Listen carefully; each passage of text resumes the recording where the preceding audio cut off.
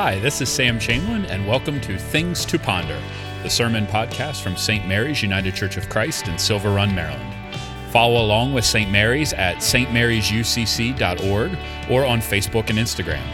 Wishing you peace and good, my friends.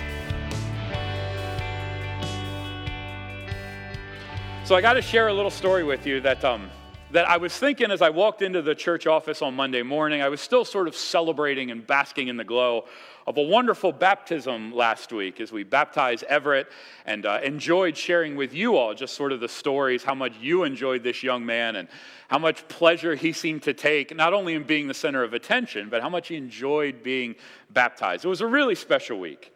And I invite you, congregation, to please keep him in your prayers, as well as Allie and Kelly, as they lean into what it means to have a baptized child. And that might sound weird to you, but if baptism means anything, it means something. Something is different, right?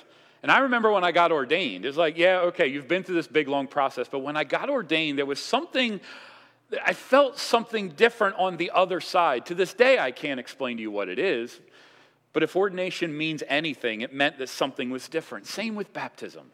So Allie and Kelly are learning to live with a brand new child of God in Everett. Please keep them in your prayers. But as I sat down on Monday to do sort of our e-newsletter, and by the way, if you're not on the e-newsletter, please make sure you get signed up for that. What I do is I come in, and I'm usually reflecting on what happened the Sunday before and just have some commentary about that. And I sat down, and I started writing out this whole thing that I was going to do for the newsletter. And as soon as I got done, I was like, all right, it's about lunchtime. I'll come back and record it. And as I'm sitting there with lunch, I eat lunch, and I'm like, and I'm always nitpicky with these things. This is why my sermon's never done until about 10 minutes before on Sunday morning. I'm just a nitpicker by nature. And I come back in on Monday afternoon to record the thing, and I hear something in my soul say to me, yeah, you did a really good job on that. That's for Sunday. It was as if the Spirit said to me, like, no, you've written this, just hold off on that for this coming Sunday.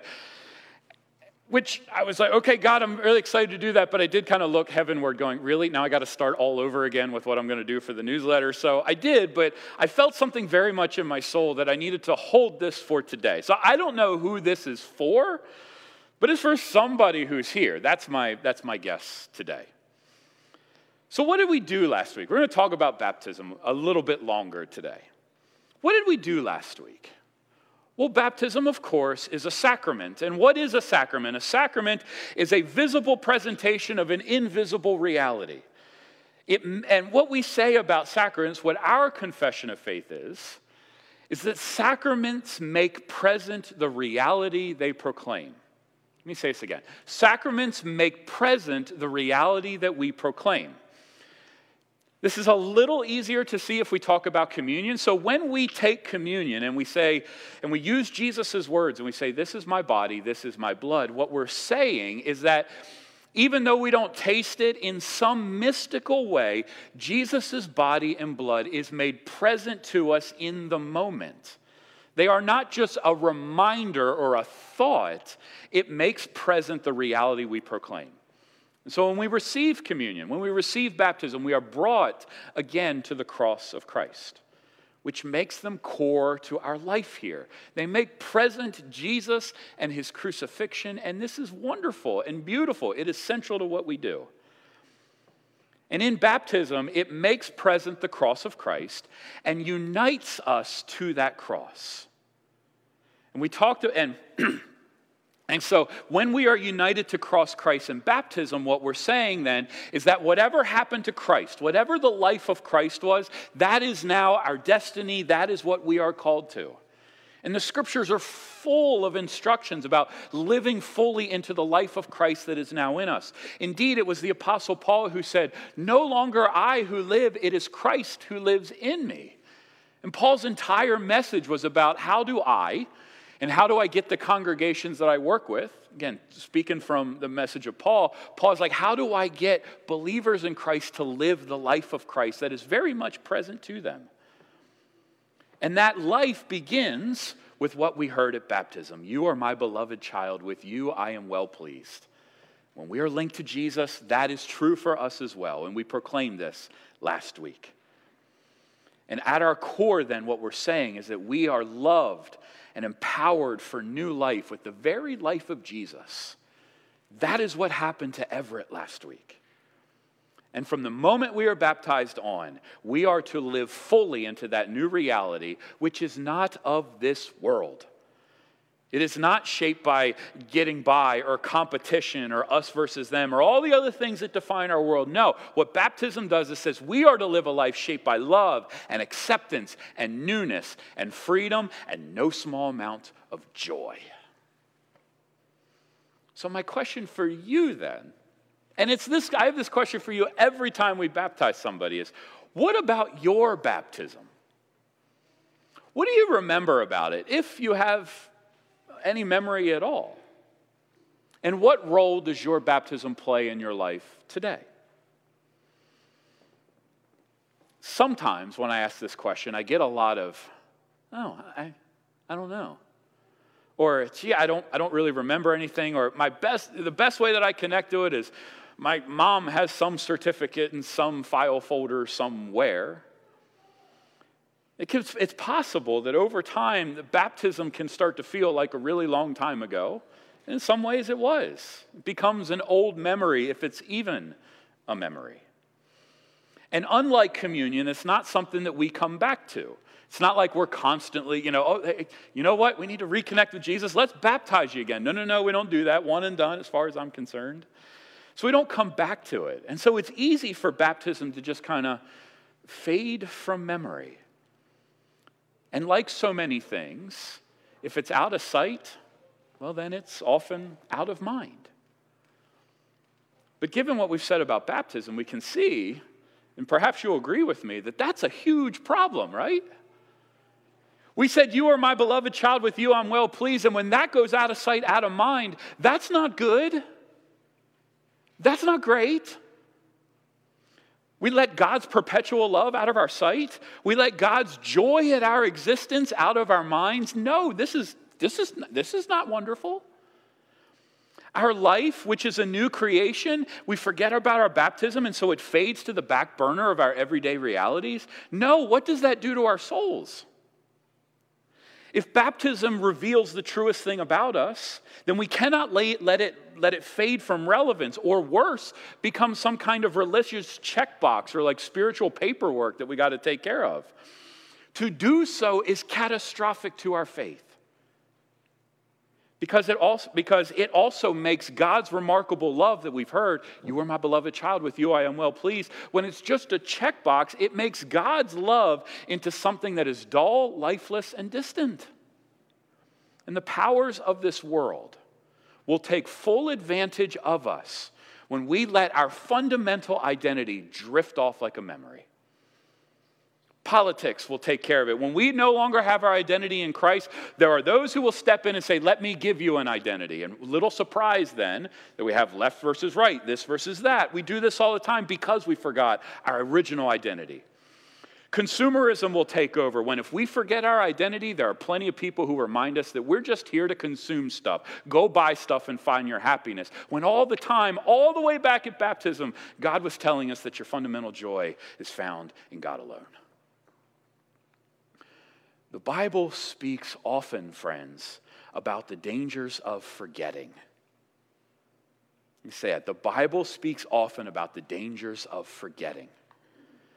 Throughout the Scriptures, particularly the Old Testament is wonderful about this. We read story after story where God is the one who remembers, and it is the people who forget. Think about, for instance, in Exodus.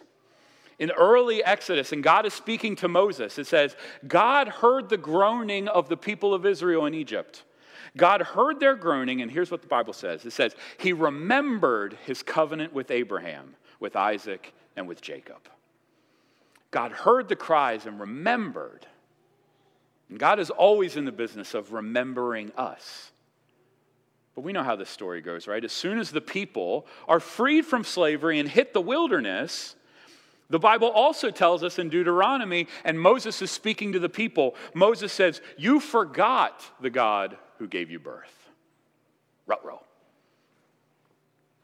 In salvation history, forgetting God's goodness and presence and claim on our lives is prelude to erosion in our spirits. Forgetting God's goodness and God's love is prelude to an erosion of our very spirits. And so it is my prayer that we would not forget in our personal lives and in our shared lives the power of God that is shown forth in moments just like last week.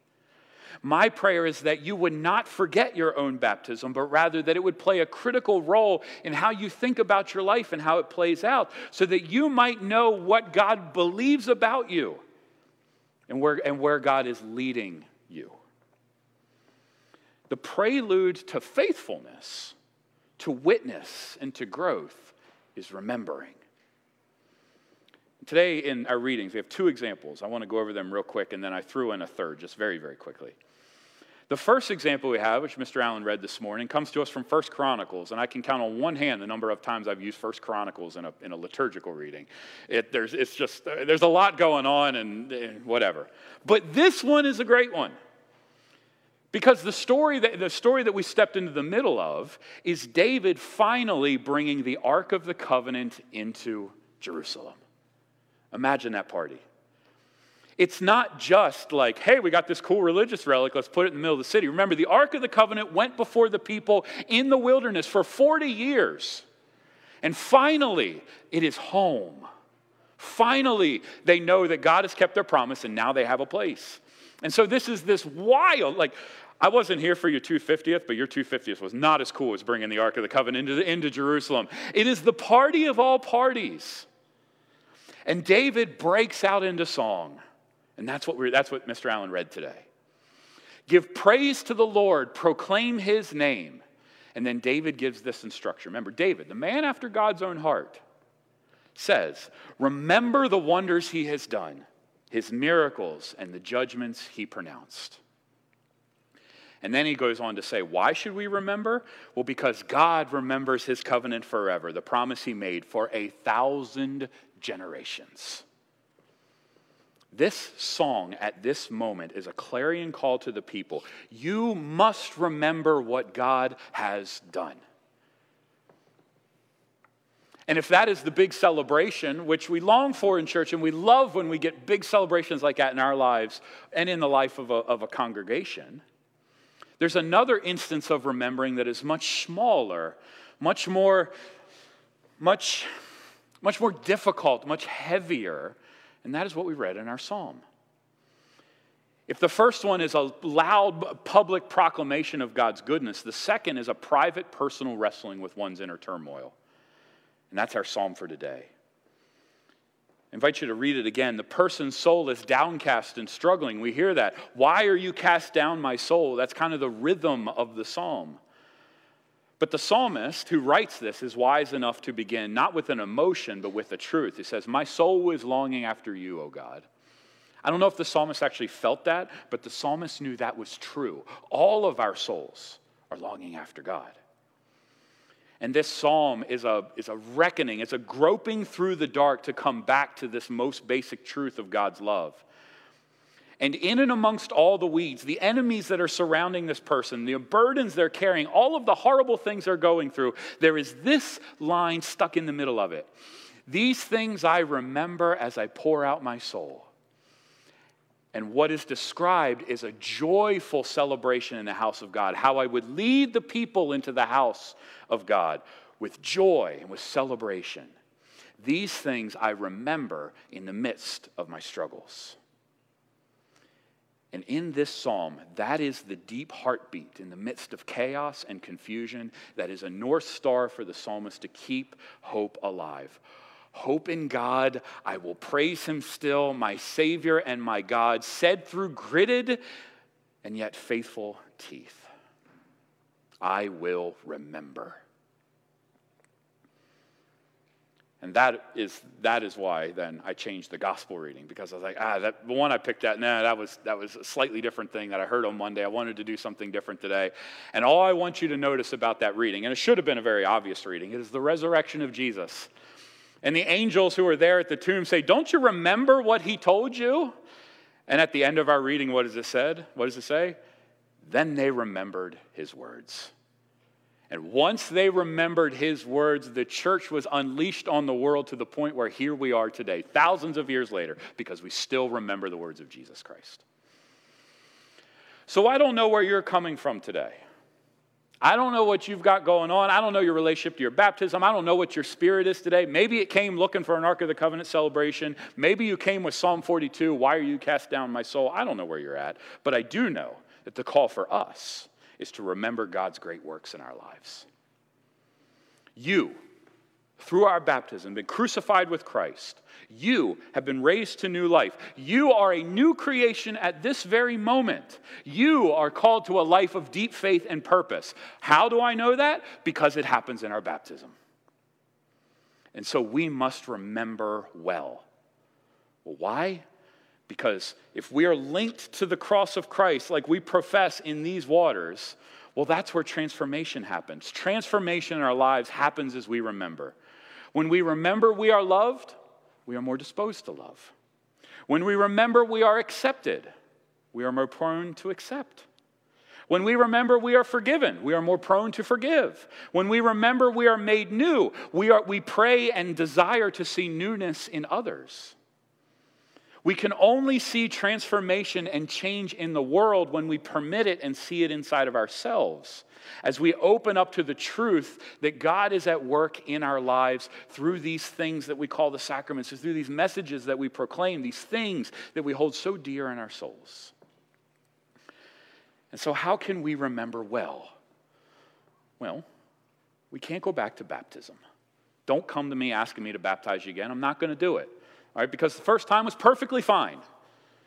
I don't want to be in a position where we say, you know what God said to you the first time didn't count. No, this time is real. No, if you were baptized in the name of the Father, Son, Holy Spirit, we're good to go, and I ain't doing it again. Find somebody else. And don't tell me that you did that. We can't go back to baptism, but we can pull baptism forward in such a way that it speaks to our daily lives as we are now. And to do that, we're going to have to be creative. And this is where imagination comes into faith. We can't, and no, you can't come in here every day. If you want to try, go ahead, but we can't come into this space and remember our baptism. That's not going to work. No, we're going to have to forge a connection between our memories and our eternal realities and our daily lives. And we're going to have to create a mindfulness of the presence of God in our lives. We have to give space for God's message to be revealed yet again. So let us connect the eternal to the ordinary, which, by the way, is exactly what a sacrament is. It connects the divine to the ordinary. And then prayerfully and faithfully hold that space and give God time to sort of reorient our hearts so that we aren't oriented towards the definitions the world has for us, but rather we're oriented to the definition that Christ alone gives to us. Little offerings of time and thought and sometimes tangible things can create huge life change. So some practical suggestions. Number one, when you take a bath or a shower, anytime water hits your body, remember your baptism. Baptism is a washing away of the old life just like a shower is. So when you shower, experience that washing away.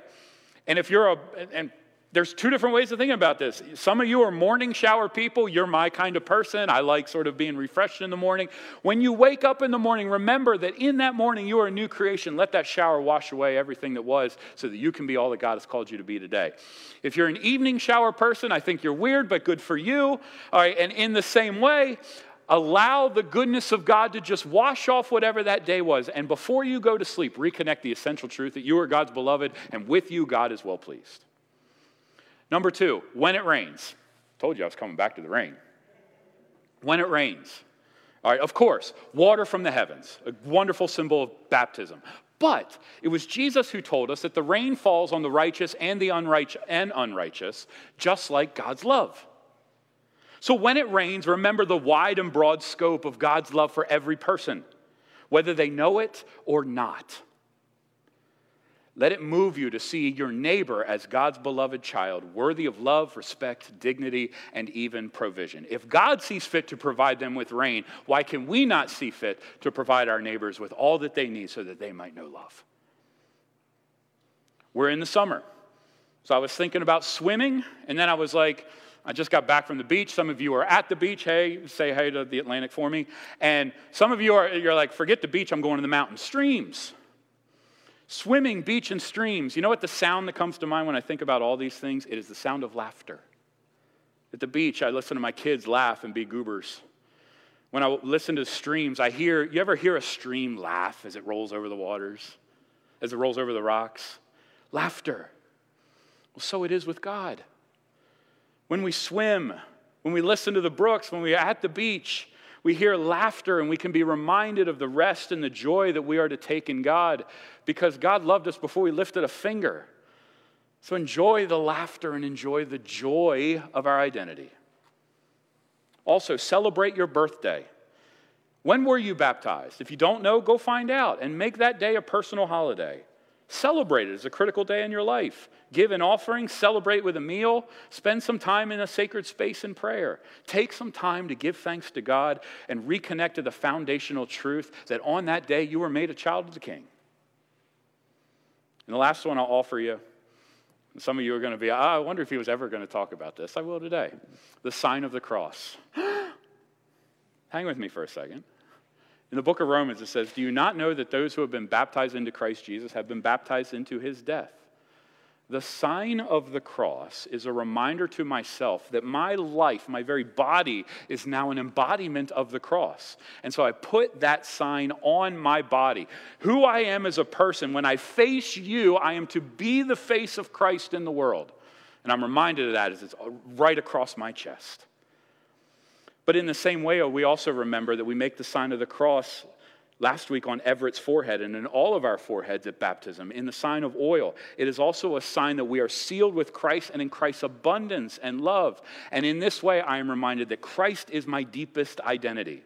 Not my looks, not what I wear, not what I feel, none of that. My fundamental identity is in the cross. So I need to remind myself of that so that I can be that to the world. So if some of you are like, why does he do that funky hand thing? It's for me to remind me of who I am.